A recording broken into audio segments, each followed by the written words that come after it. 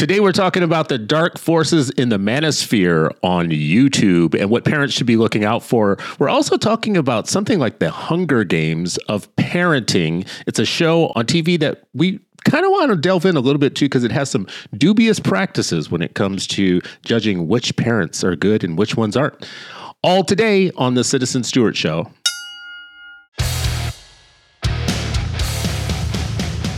Welcome to the Citizen Stewart Show, a podcast about education in America where we dive deep into the headlines and the stories that aren't being covered, looking to shed some light on the dark forces affecting our schools and our democracy.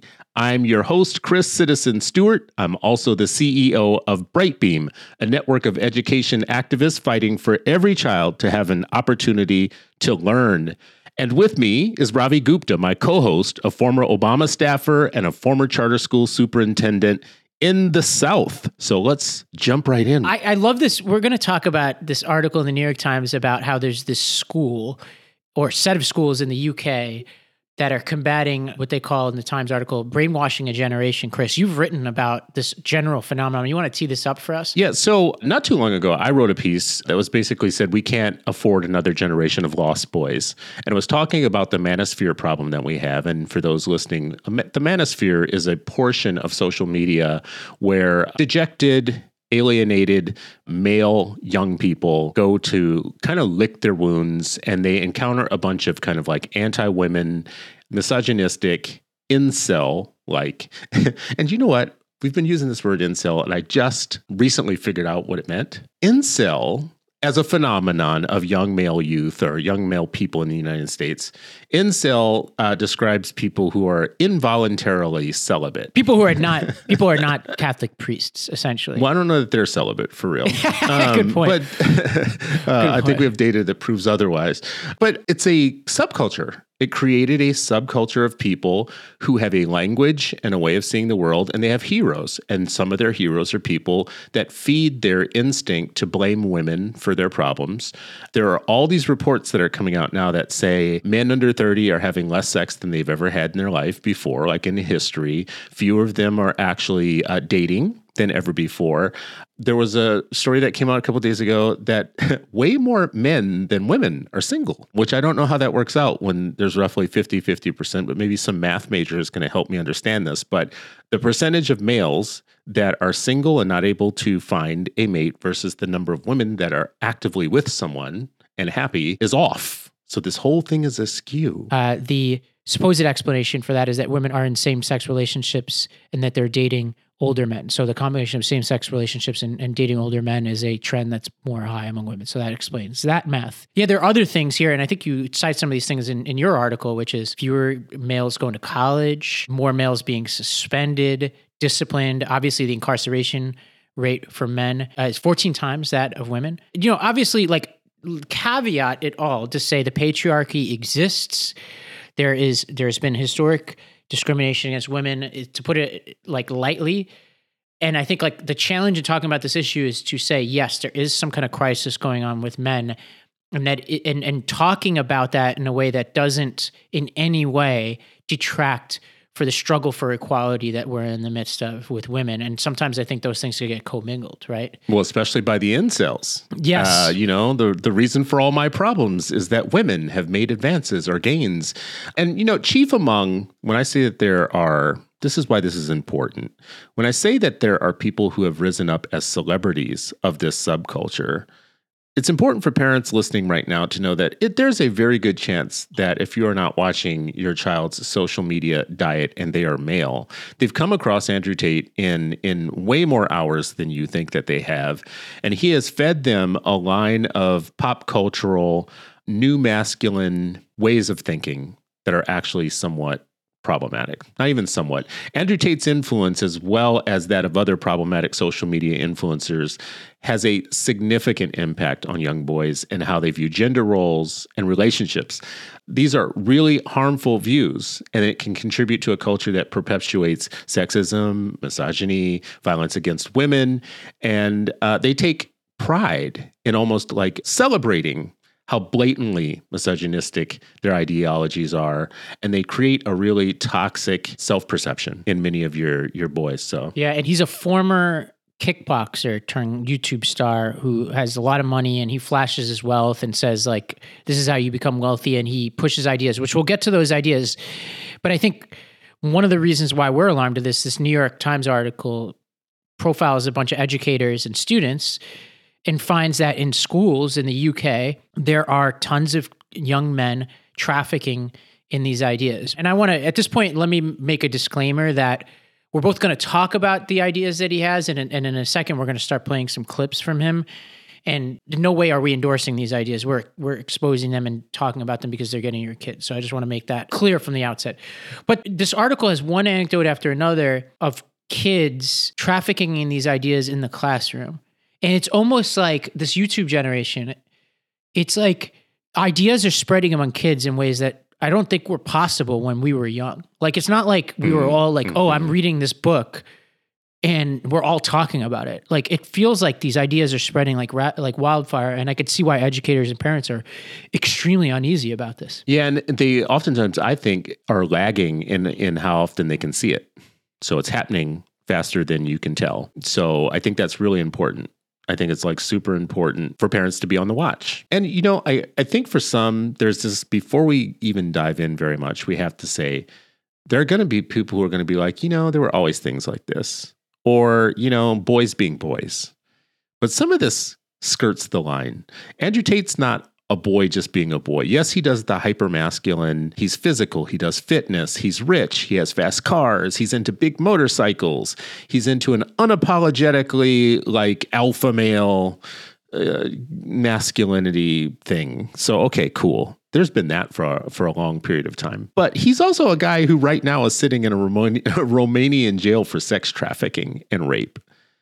And this is where we have to like start learning to stop blurring the lines between celebrity and boys will be boys and things as they always were, and start calling out as a society things that are going into sociopathy, like sociopological like problems. Like Kanye West is a good example. We won't get into that now, but he's a good example of, it took us a long time for his celebrity to catch up with the fact that he's a deeply troubled individual, right? And we kept celebrating him, as some sort of free speech giant, just like we're, you know, Andrew Tate, we could celebrate him as being just a plain spoken fitness guy of some sort or whatnot. I don't think we're good enough at catching up when they're sociopaths. I don't think we know that. I'm going to play you some clips, Chris, of Andrew Tate and for our audience. And I want us to discuss these through the lens of our children. That's what I want to do here. Let's start with the first clip, Tommy. I don't think the world has ever been equal. I'm not saying that women should completely and utterly be slaves. I'm not saying that. I'm saying that the modern society we live in has been built by men. All the roads you see, all the buildings you see, everything around you, men built. All of it. When women come along and say, oh, we're just as important, you are just as important, but you had a completely different role. You fulfilled a different role in society. And I think now, if you look at the roles of society, I believe men are still doing their job, but I don't know if women are doing their job. Women's job always was procreation, to look after the family and to look after the man. That's all that they had to do. And the man would go out there and risk his life and spend his time building the modern world. Men are still out here building the modern world. But when they come home now, the girl's like, oh, why should I cook for you? I think women are failing in their role. I think women are failing. So, Chris, this is particularly dangerous stuff for our kids to be listening to and bringing into school. It's worth pointing out that he is a mixed race guy talking about what has been built by who. I think this is a dangerous line of argument about like who did what back in the day, right? Like a similar argument could be deployed against him by white supremacists, I can imagine. Chris, what do we do when our kids are listening to stuff like this? Like, what's the message? First of all, dialogue is everything. Like a constant dialogue from the time that your child can talk until the time that they leave for college, like you're in constant dialogue with them, like it's an ongoing conversation. So the one thing that you can't do is the thing that people have always tried to do, which is prevent, like block, like thou shalt not watch Andrew Tate. It makes it sexier for the kids. Makes it sexier. Like what's the first thing they're going to do is but it is to say, let's have a conversation about it. Let's talk about it. Now, you tell me, based upon our family values, what's wrong with that clip? And what would you think I think is wrong with that? And let's talk about it. So you start talking about values. The problem with something like his work, which I think is the Overton window in action, which means some of these things would have been outrageous to say just a few years ago. And with the whole kind of social media free speech juggernaut The thing that we do now is we celebrate people who say the most outrageous things because it just shows how brave they are. Like, of course, women are trash. Of course, women have never built anything. Well, you couldn't have said that like 5 years ago or 10 years ago and not have been considered a real problem. And I think that starts with, listeners, you can beat me up on this if you want to, but that starts with Trump coming down an elevator and saying Mexicans are rapists as the beginning of a presidential campaign. It's something you've never seen before, you've never heard before, and it's instantly seen as brave and audacious and macho and, everything that you want it to be. And from there, you have to keep delivering on that particular vice in American debate. You have to keep saying stupid things. You have to keep saying the dumber and the dumber things, and the people get dumber and dumber also. That's the real problem. So don't let your children be dumb. Sit your children down and say, let's have a conversation about this. My uncle once told me, like, listen, you don't have to be the smartest person in the world. Just don't be dumb. And I thought that was pretty good advice. It was pretty practical. It was a low bar. Funny. I just want to say it was a low. Yeah, I was saying he was rounding down already. Shame on him. He was like, it was an old black man type voice too. It was like, boy, I'm not telling you, you gotta be like a genius. I'm just telling you, don't be dumb.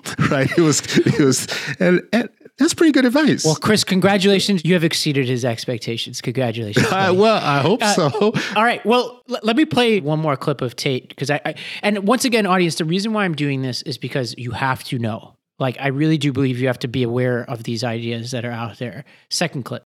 You also said that you could have multiple partners, but a female that was with you couldn't also have multiple partners? Well, a woman could say that same thing if she decided. She could say, I can sleep with multiple men, but my men can't sleep with multiple women if she so choose. We're all free individuals, right? Yeah, but you wouldn't agree if a woman said that. I would personally find that revolting, correct? But there are women who find what I say revolting. So you're not telling other people what to think. You're just saying how you think. I think if a man is not sexually exclusive, it's not the same as if a woman is, because with a woman you have the paternity issue. With a man, you don't have a paternity issue. If I have 3 girlfriends and they all get pregnant, we know who the mother and who the father is. If you have 1 woman and 3 men, you don't know who even the parents are if she got pregnant. Yeah, you could definitely figure that out. DNA tests are pretty accessible. Of course, yeah, that's exactly it. So I said science can step in and fix it, but that doesn't mean it's not haram and against the will of God. Look, read the Bible. Every single man had multiple wives. Not a single woman had multiple husbands. It's against the will of God. It's disgusting. In the eyes of God himself. And this is on a Barstool Sports podcast. So it's funny, like, to see the gradations of this. And there was another, later on in the same interview, he makes a claim that like all the highest people with the highest IQ are men. And then they fact checked him in real time. Number 1 IQ in the world is a woman. Look up the highest IQs in the world. The first 10, first 20. Look them up. Are they men or women? I haven't done this. Look it up. The highest IQ in the world. Literally what comes up. Marilyn von Savant has one of the world's highest IQs. She is known as the smartest person in the world. Cool. Then, all right, cool. Then I'm totally wrong. So look, like, we don't need to debunk the theory that he has and talk about why it's wrong. But I do think, like, and there's a continuum of different types of ideas. I mean, I would say, is on an extreme end. And then in the United States, we have Jordan Peterson. In Canada, we have Jordan Peterson, but he's really popular here. He's now on Daily Wire podcast. Now, I don't want to say, like, Ricky, one of my co-hosts, has written about Peterson a lot. And I want to be clear that Peterson's ideas are not the same as Andrew Tate's. They're absolutely the same as Andrew Tate's. It's like beers. It's like they're in exactly the same class of beer, but people drink Lowenbrau and they think that it's high life. And it's really not. They actually think that it's like a high-class beer. Peterson has recycled this stuff and sold it to a more educated audience as something different or new. And he is literally saying the exact same things that this guy is saying. Literally the same things. And that's the danger that we're in right now, is Andrew Tate's easy to mock. He's easy. He's a kickboxer who says these kind of brash things. They're the exact same things that Jordan Peterson and others, Jack Donovan, even this being normalized on Barstool Sports, this kind of frat boy normalization has a range. And when you get to Peterson, that's supposed to be the more philosophical range of the exact same idea. There's nothing in these clips that this guy just said that isn't in Peterson's work. I don't want to go down the Peterson rabbit hole, but I couldn't see Peterson saying a lot of those things. I think he's different, not good, but different, is my theory on him. But my wider point you and I agree on, which is in the absence of us having a conversation about what's happening with boys and young men and having a plan for them, they will get sucked into content like this. And it's the cousin of, and we've done many segments on the Lost Debate about things like suicide rates and depression among young women. With these young men, though, this is troubling. And I think like the key is, and there was a really good conversation between Dax Shepard on the Armchair Expert podcast and Scott Galloway, where they basically talk about this very question, where they're like, all right, we've got to create a counterweight to this kind of like Peterson and Andrew Tate world. And we've got to like have a plan for these kids. And I wouldn't say I have it yet, Chris, but you start to get into it in your piece. Like, what's your high level? Like, what, as a parent and as somebody who talks to a lot of educators, like, what do we need to be doing beyond having those conversations that you're talking about? Is there anything structural, curricular? Like, are there competing ideas? Like you talked about family values. Are there thinkers out there that you're like, all right, this is a good person I would want my kid or my students interacting with as an intellectual counterweight to some of these people? For sure, the dialogue part that I said earlier is the start of everything, because it gives you the avenue to be able to help children rationalize and intellectualize and arm them with intellectual defenses so that they can think critically about what they consume and they can easily identify what's toxic and what's not. I think they have problems as boys doing that, and we can help with that. I also think that there's a really big role for schools. SEL, social emotional learning, which is a scientific discipline, which isn't the thing that is being criticized in the public right now, is a very important education-based intervention to help young people learn to self-regulate, to deal with their emotions, to cope in the world, to handle stresses and stressors. Just like when you see young boys get recruited internationally into terrorist organizations, and it always targets the lost boys, it always targets the kids that are having some sort of alienation or trouble, that plays upon that. That same philosophy of arming your kids against those things needs to be deployed in this particular problem, because the social media, the big tech social media algorithm is actually mincing boys up like chopped suey. It's like crazy how we are just leaving them to the algorithm, and what they are finding on their own is some of the most self-destructive, toxic lines of thinking that they can possibly find. So we need to teach them ahead of time. Number one, that exists. Let's teach you about the algorithm. Let's teach you about how this works. Let's teach you how this showed up in your feed. Let's teach you about why this is toxic and what it's meant to do to you and what some of the outcomes in life are for people. Turns out, by research, and anybody can test me on this, I'll find it for you if you make me. The traits that we think attract women to men, so the men that are coupling up with women, some of the traits are the ones that should just be like does and obvious. Women do appreciate kinder, thoughtful, generous men who display all the attributes of security and safety and generosity, positive traits, pro-social men. These are all antisocial gods that we're talking about. These guys appeal to your antisocial behavior. Of course, you're going to be alone. Of course, if you show up at school the next week talking the way that Andrew Tate has talked, thinking you're going to get a Lamborghini and a hot girlfriend out of it, you're going to be alone. You're going to be alone. And I think, we need to help kids understand the technical parts of how all this works. Like, where's this message coming from? Why is it being directed at you? Why specifically your age group? How do algorithms work? That's all stuff to demystify for kids. I do think schools should play a huge part in this and role. And this is why it's important for this podcast. We talk a lot about education. Education isn't just math and reading and science. It's also the social and the pro-social things that you learn through your education, like your experience that sets you up for a good life. And social emotional learning is under attack nationally. I actually just would like to make a pitch for people to understand what it actually is, not what you're being told it is. Well, this is a good segue to talk about parenting in general. Like, what do parents do in situations like this? So what do parents do generally? There's this new reality TV show on ABC called The Parent Test. I'm going to read from an Atlantic description of this.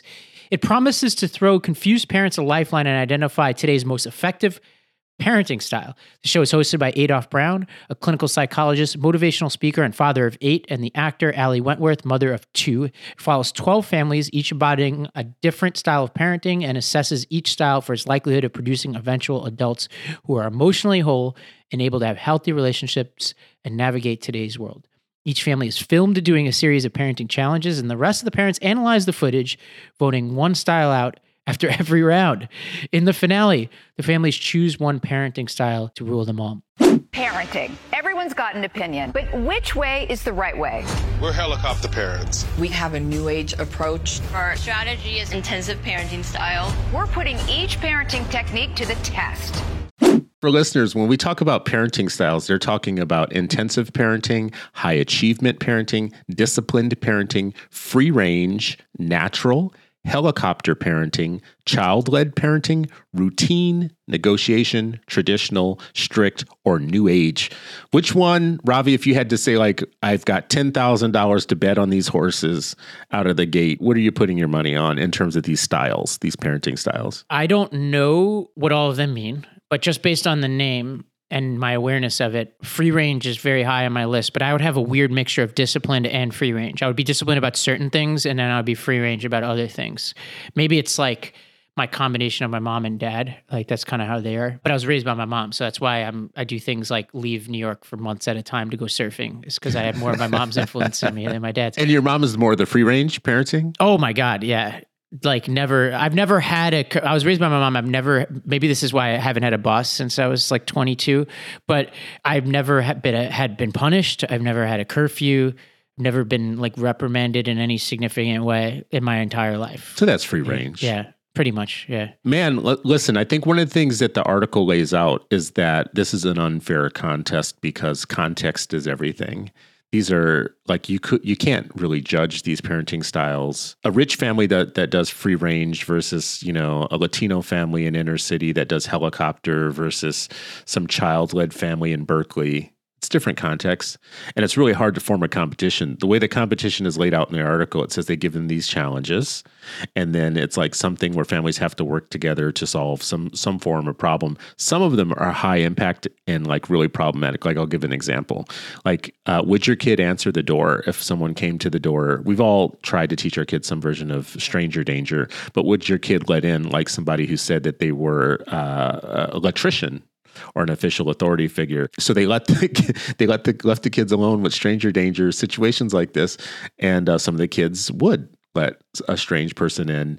And, you know, psychologists objected to the very test period of doing this. But I'll give you an example based on your example, Ravi, that I thought was really interesting was when I came to your city, to New York City, I remember observing people. One of the things I was just there like a week or two ago was really interesting. I love this about New York. When you come out of your hotel in the morning. Oh my God, you love something about New York? This is so exciting. I thought about you when I was there last week because I did find some things where, first of all, I love the morning in New York, watching people go. Oh, so beautiful. So little beautiful families and nannies with the kids or whatnot, seeing them walk. Like there's not a lot of walkable cities where you see whole families walking.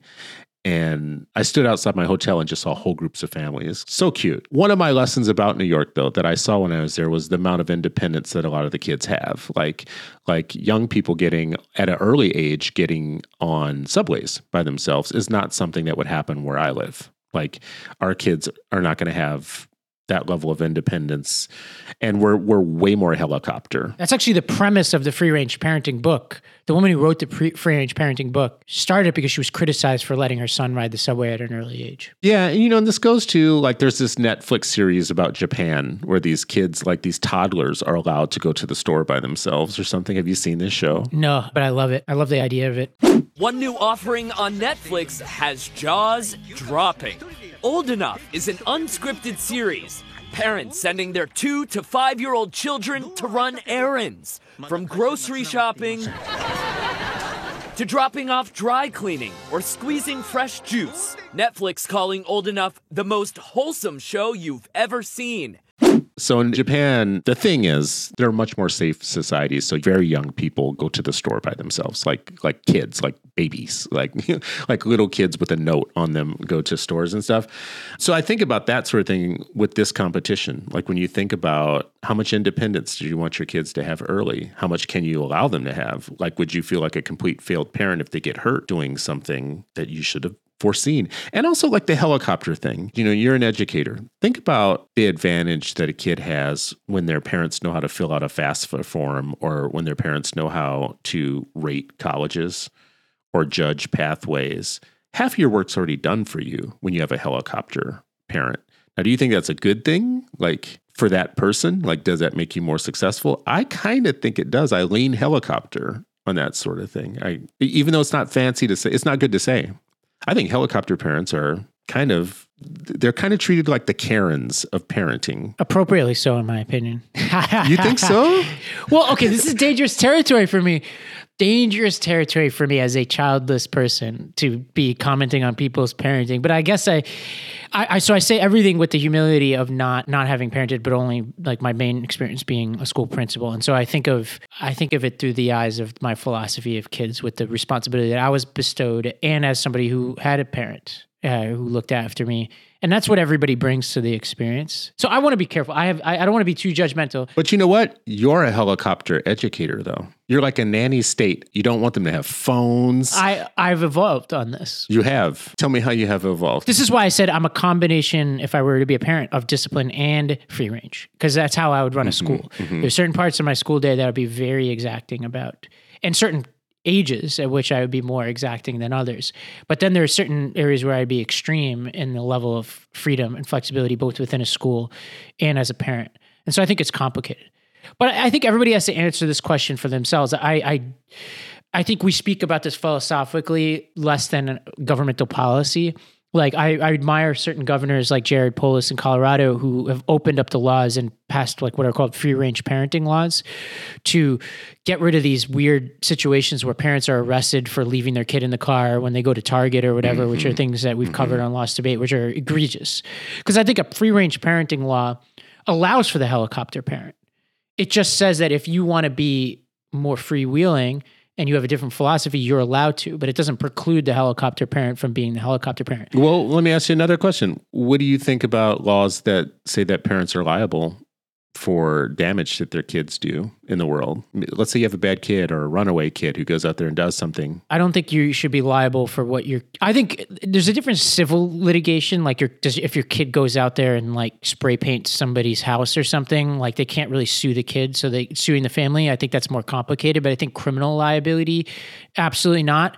Unless it's certain cases, like I think it happened in Michigan where the parent has the gun and doesn't keep the gun locked up in a way that they're legally required to do, and then the kid takes the gun and does. That's different to me because that involves the parent's negligence, not the kid's. This is the lawyer in Ravi coming out. This is the attorney. But what do you think? I don't think it's right because I know plenty of parents who've done. My mom is a great example. I did some horrible things. I was arrested when I was a kid. And it had nothing to do with my mom. Even free parenting. I am shocked. I am shocked. Oh my God, we're learning things on this podcast. Now, and it was a life-changing experience. I'm truly taking this in a different direction, but I wound up hitting a kid in a fight, and the kid had to go to the hospital. Now that kid could have died. Should my mom have gotten like going to jail for the rest of her life if I did kill that kid? Absolutely not. That's crazy, right? So the answer is no to your question. I don't know. What do you think? I think for a lot of people, like, you know, there's a societal thing when kids do bad things. The first thing that people think is they must have bad parents and it's on them and it's negligence on their part. How could you raise a kid that would do, you know, X?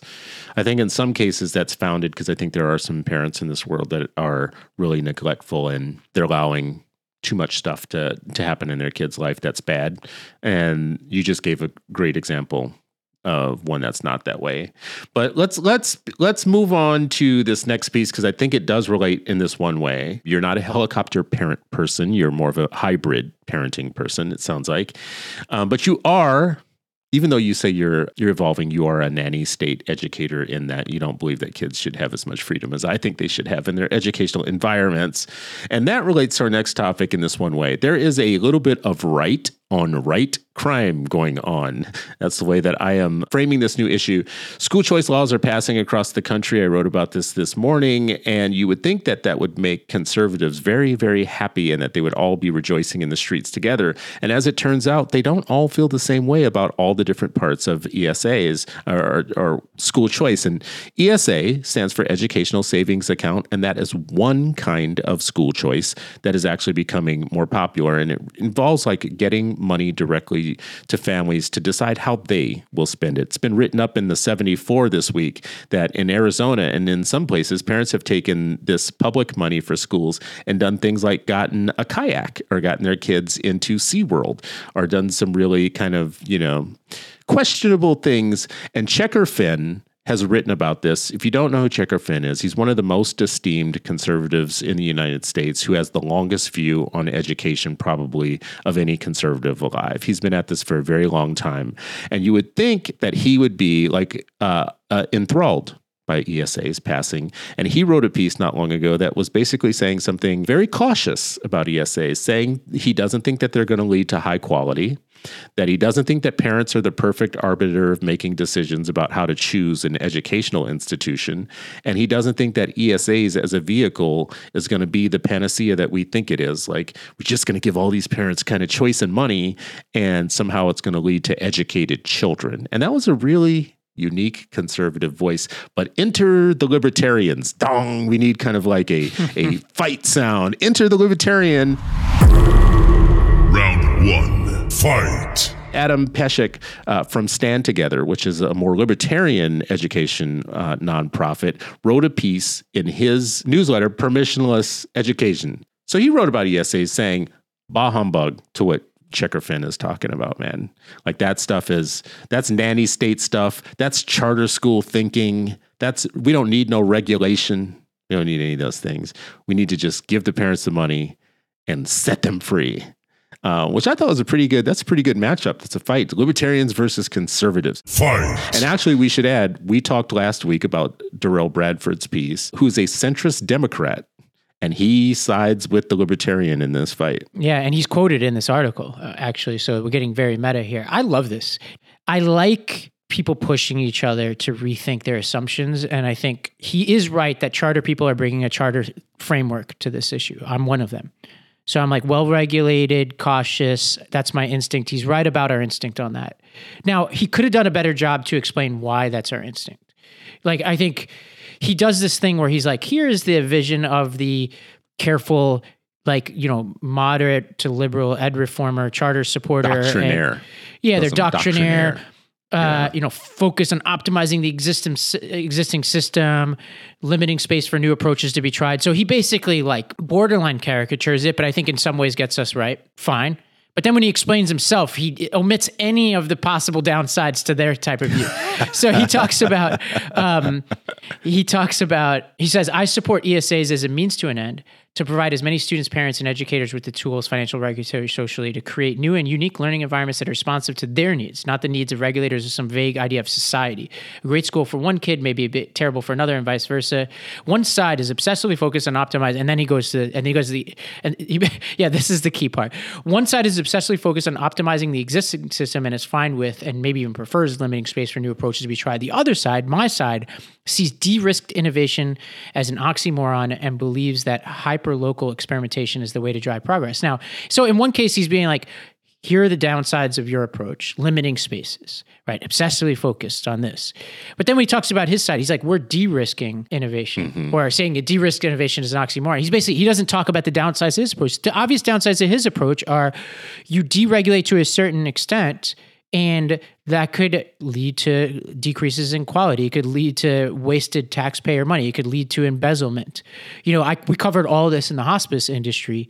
So it's something I'm very concerned about. So that's what I don't like. I would like a little bit more steel manning from Adam, but I do like his premise, which is maybe we don't want to take a charter approach to an issue that isn't charters. I think it's a good push. I don't necessarily agree with it, but I think it's a good intellectual push for us to engage with. I will say this much. It feels a little unfair for him to I don't think that Checker Finn is using charter thinking. I don't think Checker Finn is a conservative who's in love with regulation. I don't think that he is that reckless in his argument that he was making about it. So it does feel a little bit unfair to Checkers. I mean, if he's I don't know Checker, but I interviewed Rick, who is his co-writer on this piece that we talked about the other week.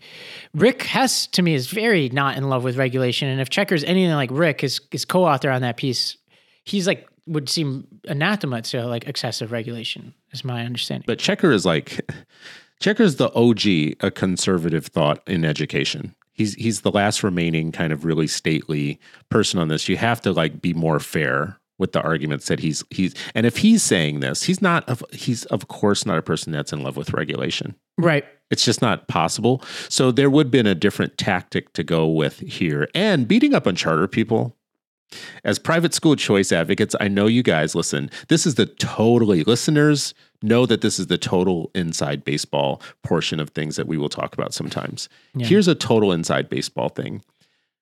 You may think that all school choice and ed reformers are in the same camp, and they're not. And they have these little cliques like Crips and Bloods, and it doesn't spill out oftentimes. But I think of it as Bolsheviks and Mensheviks, like, if you know the Russian Revolution. Okay, I'll go with that. Fight. If I knew more about it, I would go with that. So basically, the background of this is the Bolsheviks were Lenin, Stalin, and the Mensheviks were like more moderate communists and socialists. And who would you say in ed world, who are the charter people? Charter people are the Mensheviks. Analogy. Yeah, they're the more moderate. Okay, they're the Mensheviks. And then who are the private school choice people? The ESA voucher people are the Bolsheviks. Okay, they're Bolsheviks.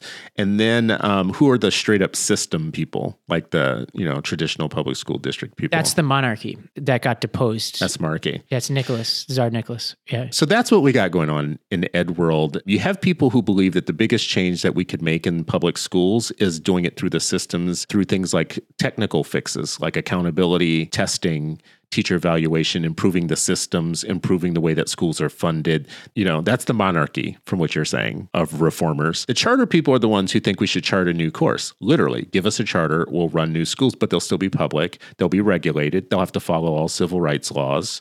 They'll still have to, answer to an authority. They just won't have to answer to a local education authority. So that's freedom to them. But these private school people are the real hippies here.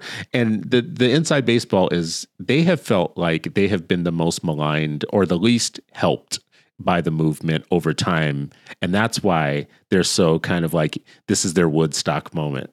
This is like, it's like everything that they hated about you guys before in terms of charter people and everybody else. This is their moment to be like, ha, we win. Right. Right. Yeah. And he says he's a charter supporter, but like any good Bolshevik, he's like, I like what you guys did, but I just want to go further. I want to do more. And I don't see a problem with that. I think my one qualm is like steel manning his argument a little bit better. But he does make a point that I've heard you make before, which there's a bit of frustration with the lack of innovation that's come from the charter sector. And that I think is right. Like we haven't unleashed like radically new school models enough through the charter school world. I think we've gotten better recently at this. And one thing I want to do is, you confuse me because remember when I wrote this high school thing? You're like, oh, there are all these great like innovative schools that exist that do that thing. And you weren't necessarily talking about charters, but we did. I mean, there were some charters like Summit that I think were implicit in that. Maybe DSST. I'm a big fan of. Yeah. Yeah. And there's, if you think about the XQ schools, and this is for, if you're listening to this and you're thinking... Inside baseball, explain what the XQ is. Yeah, if you're listening to this and you're thinking like, where are these schools coming from or whatever, XQ is a national effort to rethink high school and to change the way that we do high school radically from the top to bottom. So they have schools that are like environmental schools on a river barge or, a school that takes place 100% outside or something. Purdue, Polytech, and Indy. And just as background, it comes out of the Emerson Collective or Emerson Institute that Steve Jobs' widow, Lorene Powell Jobs, founded, and she's the one who funded it. And I think at the beginning, they were giving out $10 million grants. I don't remember what they are doing now, but they've done some hit or miss. But they're all very wild different schools. So to say that charters charters range from classical charters that do traditional Western philosophy run governed schools, very traditional model, to really wild-eyed, wildflower kind of Montessori or schools without walls, schools outside, nature wilderness schools, that whole thing. So they have unleashed a lot of like that Adam's not giving credit. Charters actually have unleashed a lot of different types. They just haven't put the money directly into the pocket of parents and said, hey, here's your ticket to go. Let's list some of the things that the 74 wrote that they do. A small robot that teaches coding is something you could buy. A kit to build a simple scooter is something you could buy with your public school money. Horseback riding lessons, ice skating and sword casting classes, board games, puzzles, and Legos. This is the thing where we haven't unleashed the ability for kids to buy chicken coops just as a science curriculum, justified as a science curriculum. Trampolines, justified as physical education. No, we haven't done that part yet. Can I read, though, a counterpoint on this? I've gone back and forth on this. And there's a friend of mine, Mike Goldstein, you might know him. He started Match Charter Schools in Boston, which incidentally, back to our other point, was one of the few really innovative charter schools back in the day. They had live-in tutors that lived above the school, like young kids out of college. It was beautiful. I don't know if they still do that, but it was wonderful. And then he went on to Bridge International Academies. But he's a cool guy, really smart. He wrote a piece for the Fordham Institute that I want to read you his contrarian take. He says, this is my contrarian take on the kayaks and all this kind of stuff. He says, number one, all these scary examples seem good to me.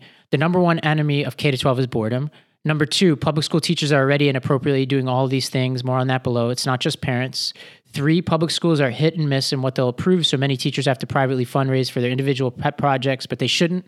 The stuff that one teacher wants to do is precisely what will make it a unique experience for the kids. And number four, this is his final point, my proposal. Rather than hem in the ESA program, we should create teacher mega ESAs. Now I'll repeat that. Teacher mega ESAs for precisely this type of individual teacher spending. A few such teacher choice programs already exist, but they are small. A Boston elementary school teacher has 20 kids at $25,000 per student of government funding. Why is their discretionary share of that $500,000 just a few bucks? Why couldn't she control $10,000 per year, 2% to spend directly on her students? Why does the school administrator get to control all 100%? Interesting point. Really interesting point. You know what my problem is, Ravi? This is the problem with me. Is I'm actually in Adam's camp the most, 100%. Yeah. And there's nothing that he wrote in this piece in permissionless education that I haven't supported before and haven't thought about.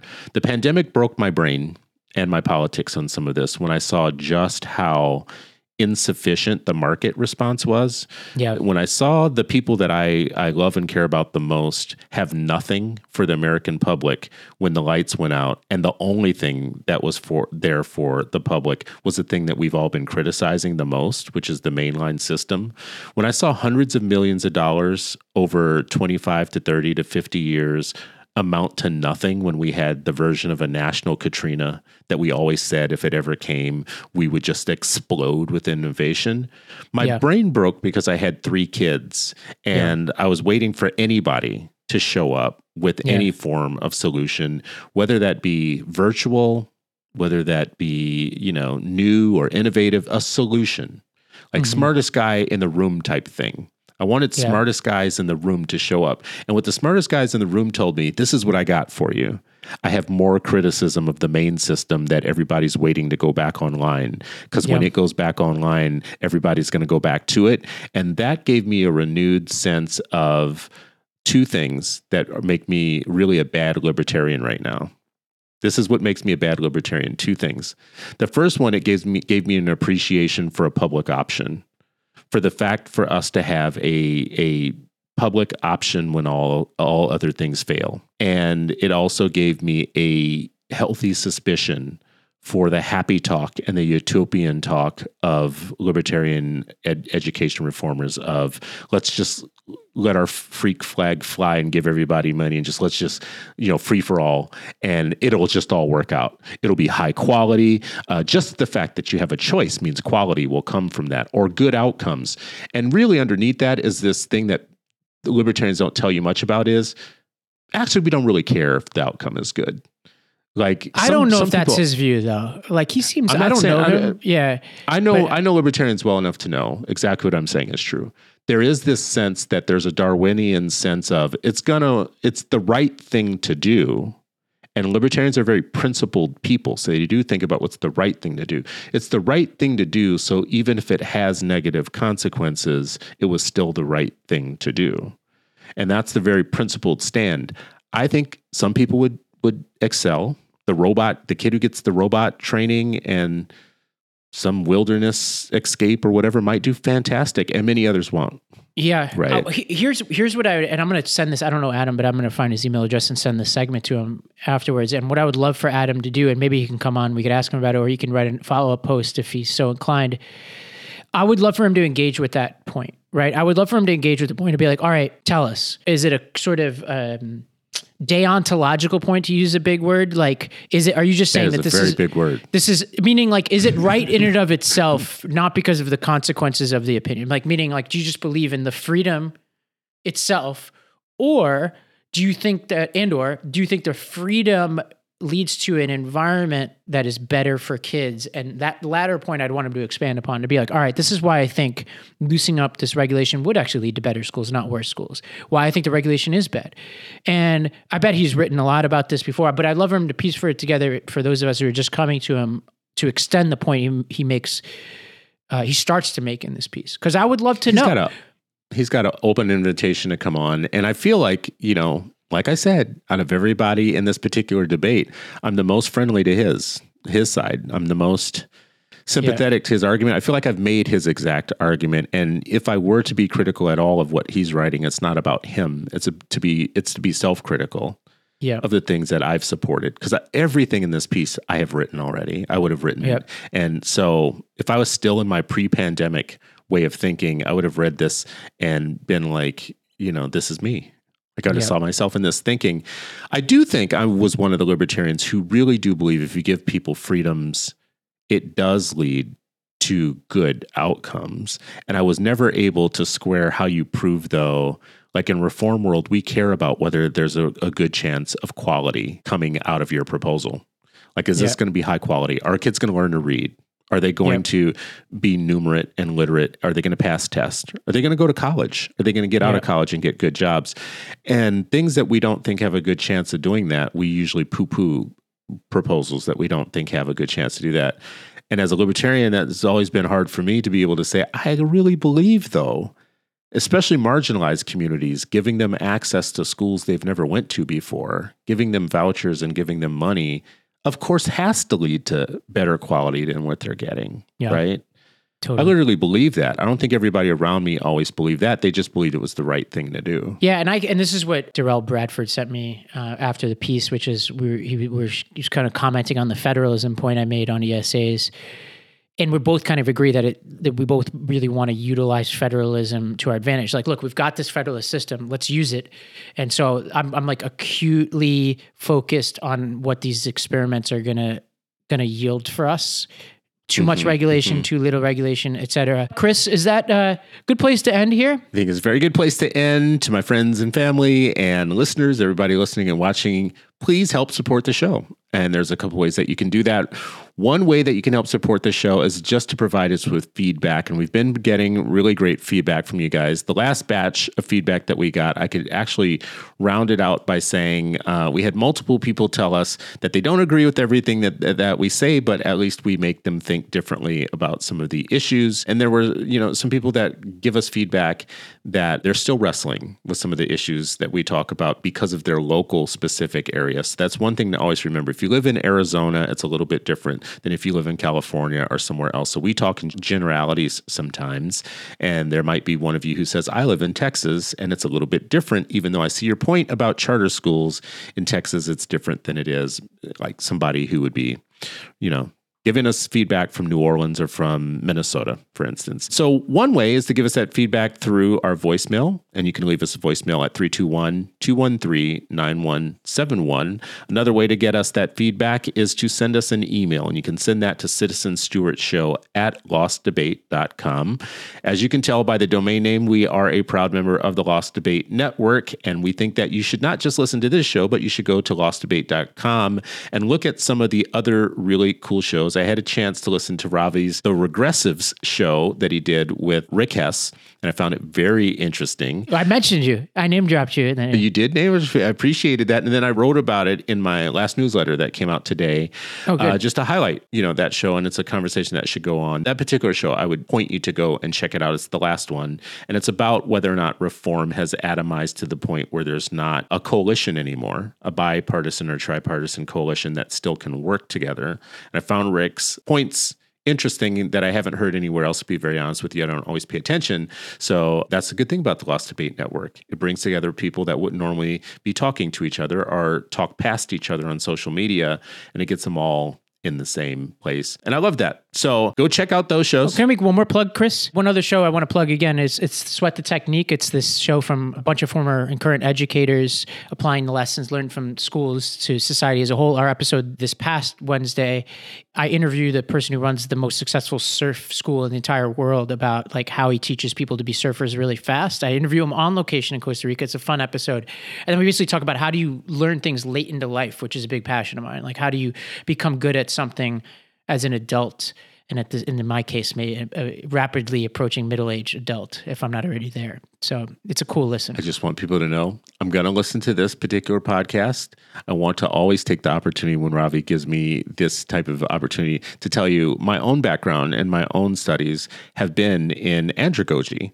And we talk a lot about pedagogy, which is for children. And what Ravi just talked about is andragogy, which is how do adults learn and how long do they keep learning and how do they take ownership for their learning. I'm very much a self-taught person, and I have a system for teaching myself that I've used over years. So maybe in a future show, we will talk about andragogy and bring up these type of examples. Because I think one of the things about this show, and for listeners, I hope we are always trying to make the public smarter. And I hope that you as listeners are feeling like you get some value out of things that you didn't know and you didn't learn.